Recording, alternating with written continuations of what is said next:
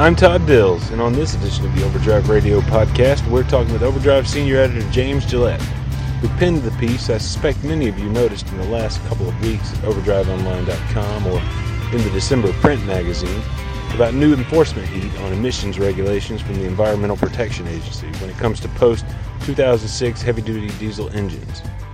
The story was spurred on by a particular case that caught everybody's attention here for sure, and which reverberated around the owner-operator world when a shop in Pennsylvania was hit with fines for performing, essentially, emissions-defeating work for a two-truck fleet. It's not the only action EPA, in this case in concert with DOT, has taken against shops doing this kind of work, but what was remarkable about this one was that it also hit the owner-operator getting the work done to a certain degree. From that point, up until we put the December issue to bed last month, Gillette's been working the area toward the, quote, engine tinkers beware, unquote, feature.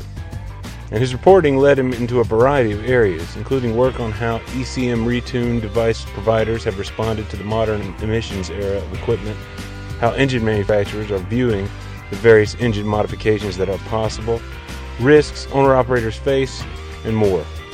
I asked him to detail his work on and goals for the story and how that may have shifted along the way toward determining just what owner-operators needed to know about the lay of the land in the area of emissions infraction enforcement. Here's James Gillette responding. Our news editor, Matt Cole, kind of monitors the wire for these crime reports and things, particularly from the DOT. And this news release that we received pointed to an enforcement case that was done in conjunction by DOT and EPA, where they had busted a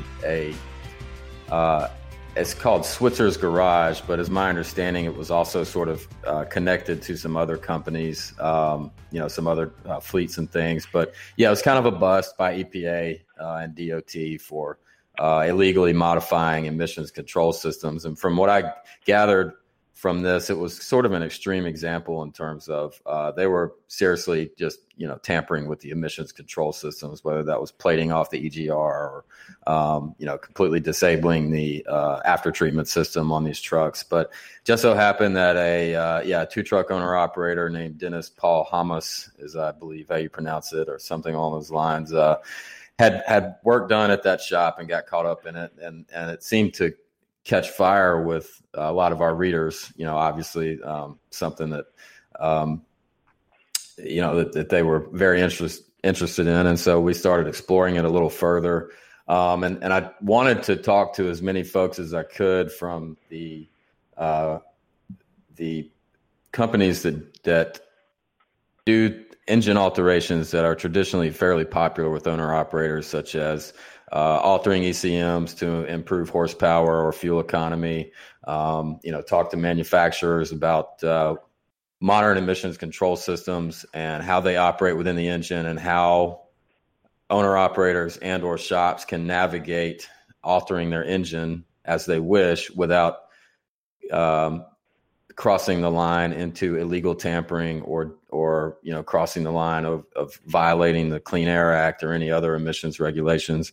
And I tried to solicit information from owner operators too, but as you can imagine, that I think a lot of folks were hesitant to discuss what they do to their engine or have done to their engine, just out of fear of being targeted by EPA or DOT. And I think a big kicker in this whole thing is that owner operators a lot of times have secondhand equipment. I know a lot of owner operators buy new equipment, but a lot of owner operators buy used equipment too. And so as more late model engines have filtered down from the first-hand market into the second-hand market and are becoming more common among owner operators and very small fleets, talking let's say 2008 to 2014 model trucks, owner operators now are increasingly running equipment that have the emissions control components like EGR and SCR systems.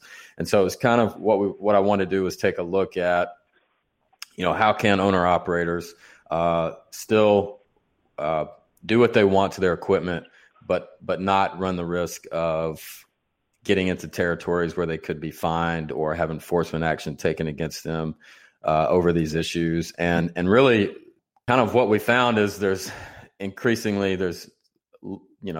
not much that owner operators can do outside of operating within the engine manufacturer's recommendations for altering their engine, whether that's uprating horsepower and that type of thing. And so it was kind of, I kept trying to find information with all the folks I talked to, like, well, what can owner operators do and how do they know if they cross the line? And a lot of people, particularly from the manufacturer side, said, well, you shouldn't really be doing anything. And that's kind of the sobering truth of it.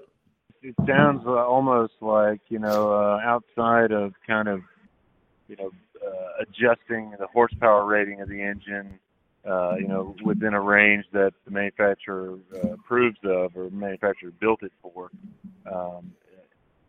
And reading the story, to me, it really did sound like there's not a lot that's like quote unquote kosher, as it were, from a legality perspective. But it sort of begs the question of knowing that a lot is possible.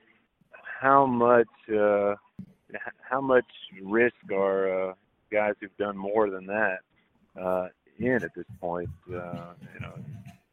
Do you have a sense of kind of how the extent of enforcement has been to date, and and where that's really targeted? It doesn't seem like a lot of owner operators have been actually caught up in it.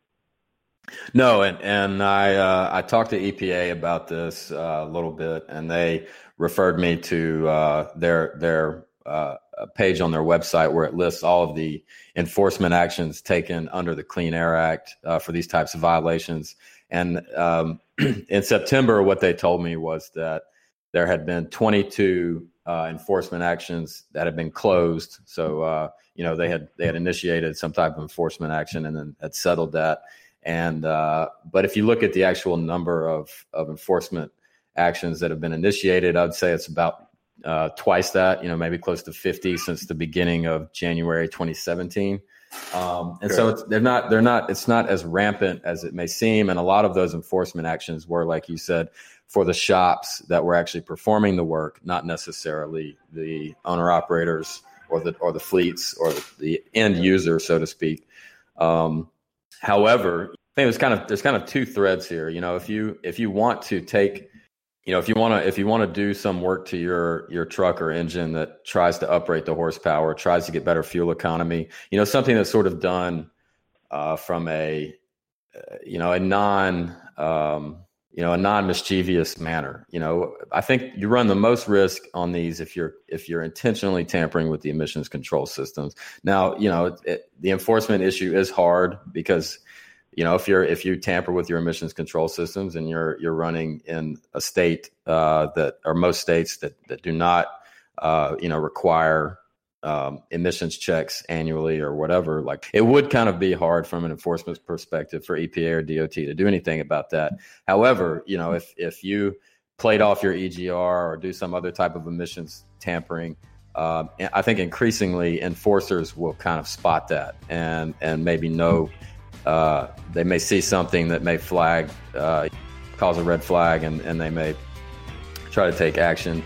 Or if you have to go into a shop and get work done, you kind of could run the risk, if that shop is not cool working on an engine that's been tampered with, they could report that or not work on your equipment. But yeah, and EPA's own fines kind of make clear that our connection and or difficulties therein, as it were, betrayed us here. Gillette went on to make the point that fines and where they're going and how big they are show that the sword EPA is increasingly willing to wield around heavy-duty emissions work is sharper when it comes to shops doing the work. At once, fines possible for individual truck owners, as the June case showed, are nothing to sniff at themselves. So the fines for a truck owner who has tampered with their emission systems or violated the Clean Air Act is $4,600 and change per infraction. So if you've got multiple infractions, that could run that fine up pretty hefty. But for shops, it's $46,000 and change for a violation. So they really want to mitigate it from the shops that do this type of work. And this is not uncommon. Talked to one owner operator who had been solicited by multiple shops to have his his emissions control systems disabled, both from he was running one of those. He was running one of those MaxxForce engines from back when Navistar had a lot of problems with those, right? Yeah. And so I think there was sort of a little bit of a cottage industry, so to speak, that developed around that. They're like, hey, if you've got a Navistar engine or a MaxxForce engine from Navistar between these years, and you know that the emissions control components will give you fits, damage the engine in other ways, we can set you up to where we can try to mitigate that by plating off the EGR or whatever. And so this particular owner operator had been solicited and received estimates from shops that that type of work, in plain language, like here's what we're going to do, and so he ultimately did not go through with that, but it's not just the illegal tampering that you have to watch out for. It's things that traditionally owner operators have been known to do, like use a tuner or a retuner that alters their ECM, changes the timing of their engine, that type of thing that could be done all in good faith, but still could put your engine out of compliance with emissions rules. You did talk us to a lot of the companies that supply those kinds of devices for the story. I think what, from their perspective, how much do they, if at all, sort of feel the sort of enforcement heat on this if they're going outside of what may be legal, I guess.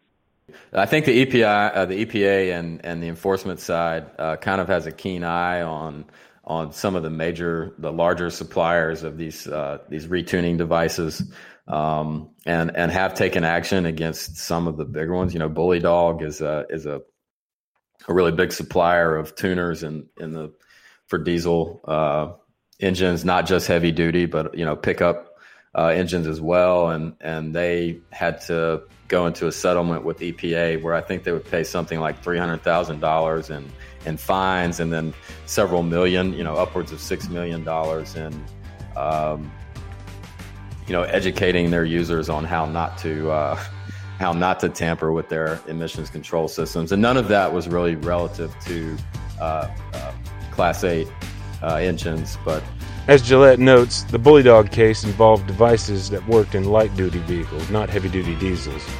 You can find coverage of that case summarized in the December story Gillette wrote about these issues.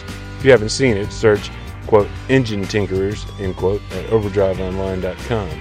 Coverage of the case at the time, too, can be found by searching Bully Dog there. That's one company that I spoke to, and they still maintain that their equipment is legal and does not illegally alter emissions control systems. But Pitt Power, who's been a pretty prominent supplier of this type of work in the among owner operators of small fleets, they've kind of taken a different approach and have sort of put the kibosh on any tuning work to modern engines while they work with the EPA on a device that will ensure that they're compliant. And then another major supplier, PDI, they have invested what they told me, millions and millions of dollars into developing a device that can retune engines within the manufacturer specified ranges in terms of horsepower and everything, but still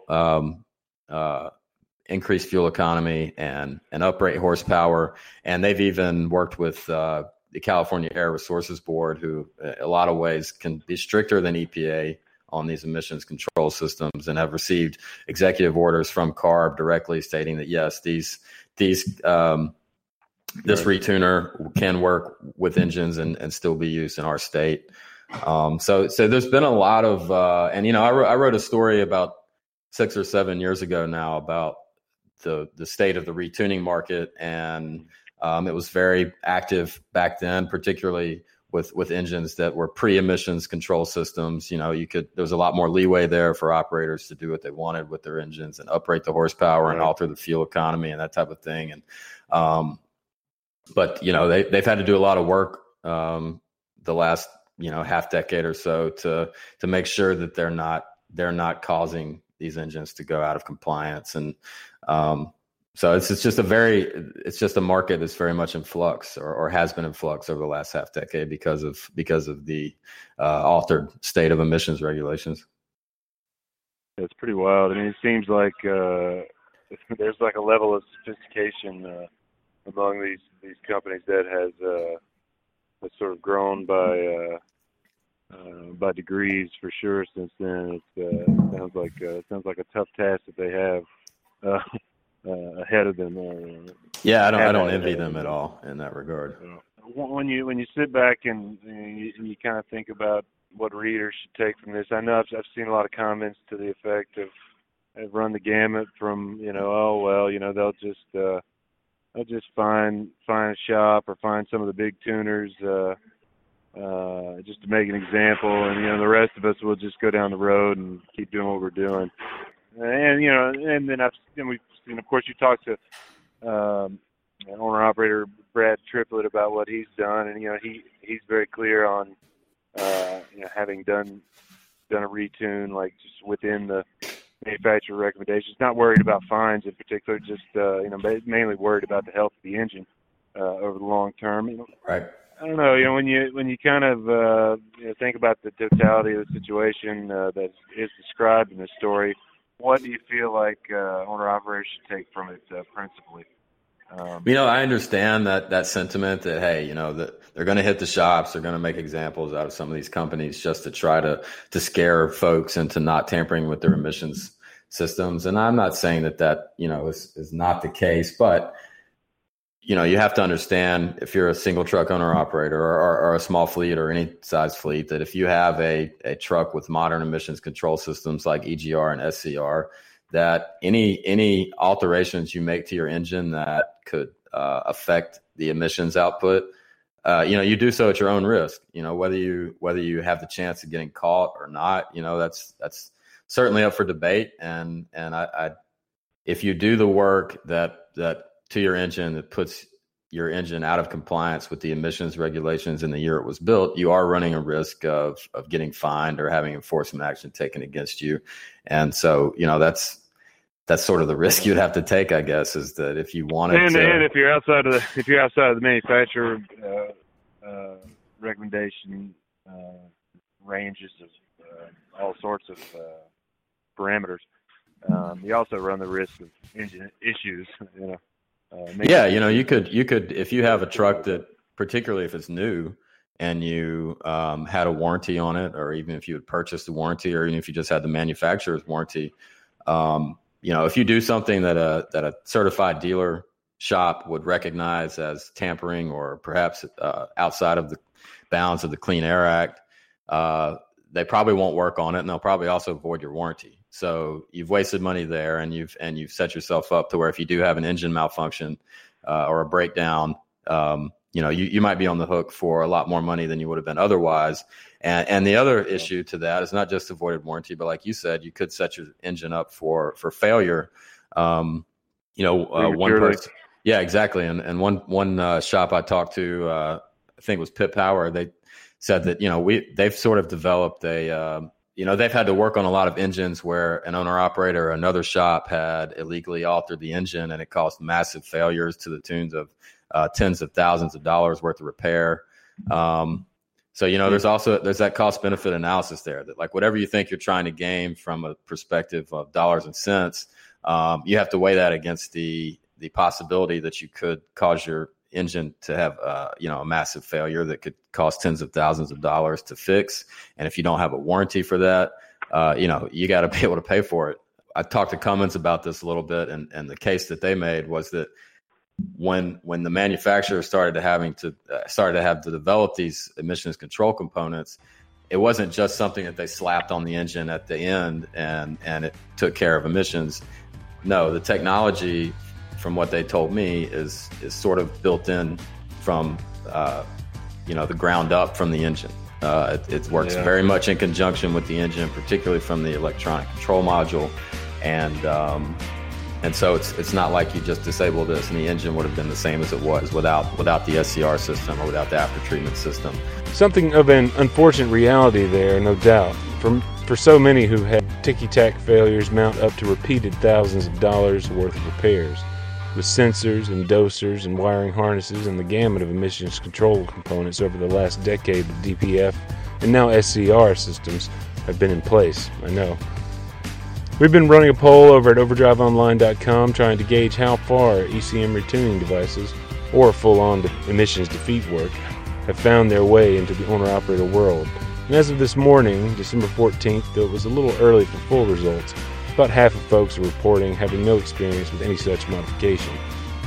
Though the other half, well, there's a variety of responses there, from folks who've performed emissions defeats and retunes, both within and outside of manufacturer recommendations.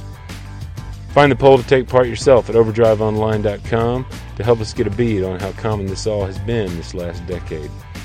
The subject at hand, too, reminds me of my conversation with Arizona-based Dean DeSantis, whose wife Teresa runs to this day in the pristine Witches Inn custom Pete 359 that the two began their career in. Many of you will be familiar with it from the show circuit, no doubt. You might have seen my recent month's story and video with Dean about his Career Gambler 2018 Peterbilt 389, which he's put together this year with a big ARI bunk with plans of returning himself to the road toting a flatbed, likely in the new year.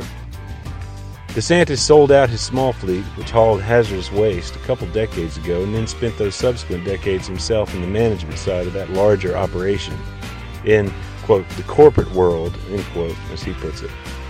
He spec'd the 2018 389 with a PACCAR motor, partly to, he says, show others the way toward what he sees as improving emissions technology and away from things like emissions deletes and defeats. Here's DeSantis speaking from the Guilty by Association truck show in Joplin, Missouri back in September. So I ordered the truck in like June of 2017. Okay. It came in October of 17. It was just a cab and the frame. Okay. December time frame, I put fenders on it, a couple other knick-knacky things.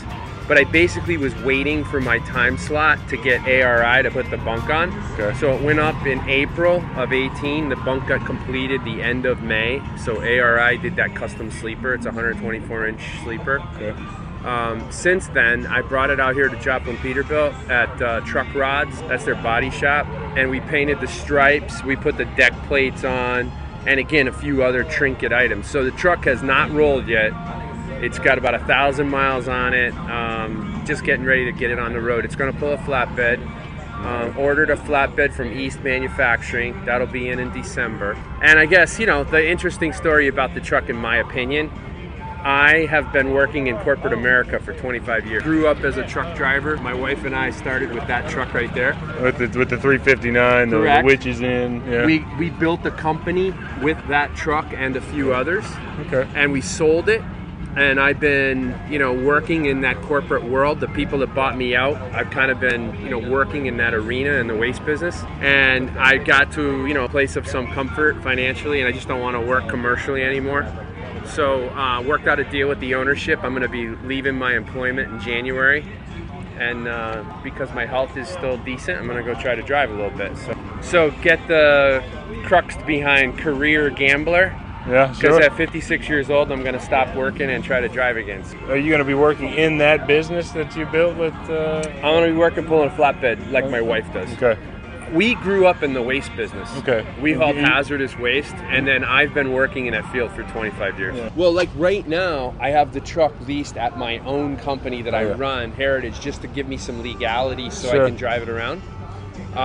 But I hope to have it running March of 19. Okay. And I hope to have it, you know, leased on to somebody in a flatbed arena. You know, one of the things that I talk about a lot, I don't think any of us are doing enough to pay it forward. Right. So you think about promoting the next generation. I mean, who's doing that? Right. So I'm hoping that I can go out and meet some folks like I'm doing here today and maybe help encourage the young kids to get in the business. Yeah. Because as much as we talk about autonomous trucks, I don't think it's here for the next generation. I mean, it might be in the future, but it's probably not here for this generation. So I still think we got to drive, right? In the world of everyone building gliders, again, I'm a guy who kind of cuts across the grain a little bit. I've been running a fleet with all new engines, and I know a lot about this PACCAR motor, and maybe when it first came out, it wasn't the best. So 2010 through 2012, I had my own trials and tribulations, but this updated engine, the 2018 model, the one canister, I mean, let's face it, I'm walking around here yesterday, and everybody's talking about deleting their DPFs and getting away from emissions, and I'm trying to do the opposite. I'm trying to show people that I think in today's world we got to embrace it. We should be trying to move forward. So from 10 and 11 when we were choking, right? Yep. And PACCAR was doing everything they could, but honestly things weren't working out. Right. Cummins had their own fair share of problems. We had a lot of engine failures with ISX engines in 13, 14, 15. The fuel pump issue, we all kind of lived through that. The company I run is based in Indiana, so I have a lot of ties to Cummins, Okay. I know a lot of the corporate guys, they're always trying to use us as a guinea pig to maybe help test. But I would tell you that, trucks built in 17 and 18 now are really much, much improved. So hopefully these electronics and wiring harnesses and sensors that we all fight. Because the other thing I would tell you is we don't have big failures, big engine failures. We don't lose blocks. We don't lose connecting rods. We don't lose head gaskets. We're losing stupid stuff. Wiring harnesses. Stupid stuff, sure, as DeSantis said, but for many owner-operators I know, it all has amounted to a little more headache than it's worth. Here's hoping DeSantis is right, though, and these engine systems are improving. What have you seen with yours? Leave a message on our podcast line via 530-408-6423 at any time. And until next time, stay safe out there.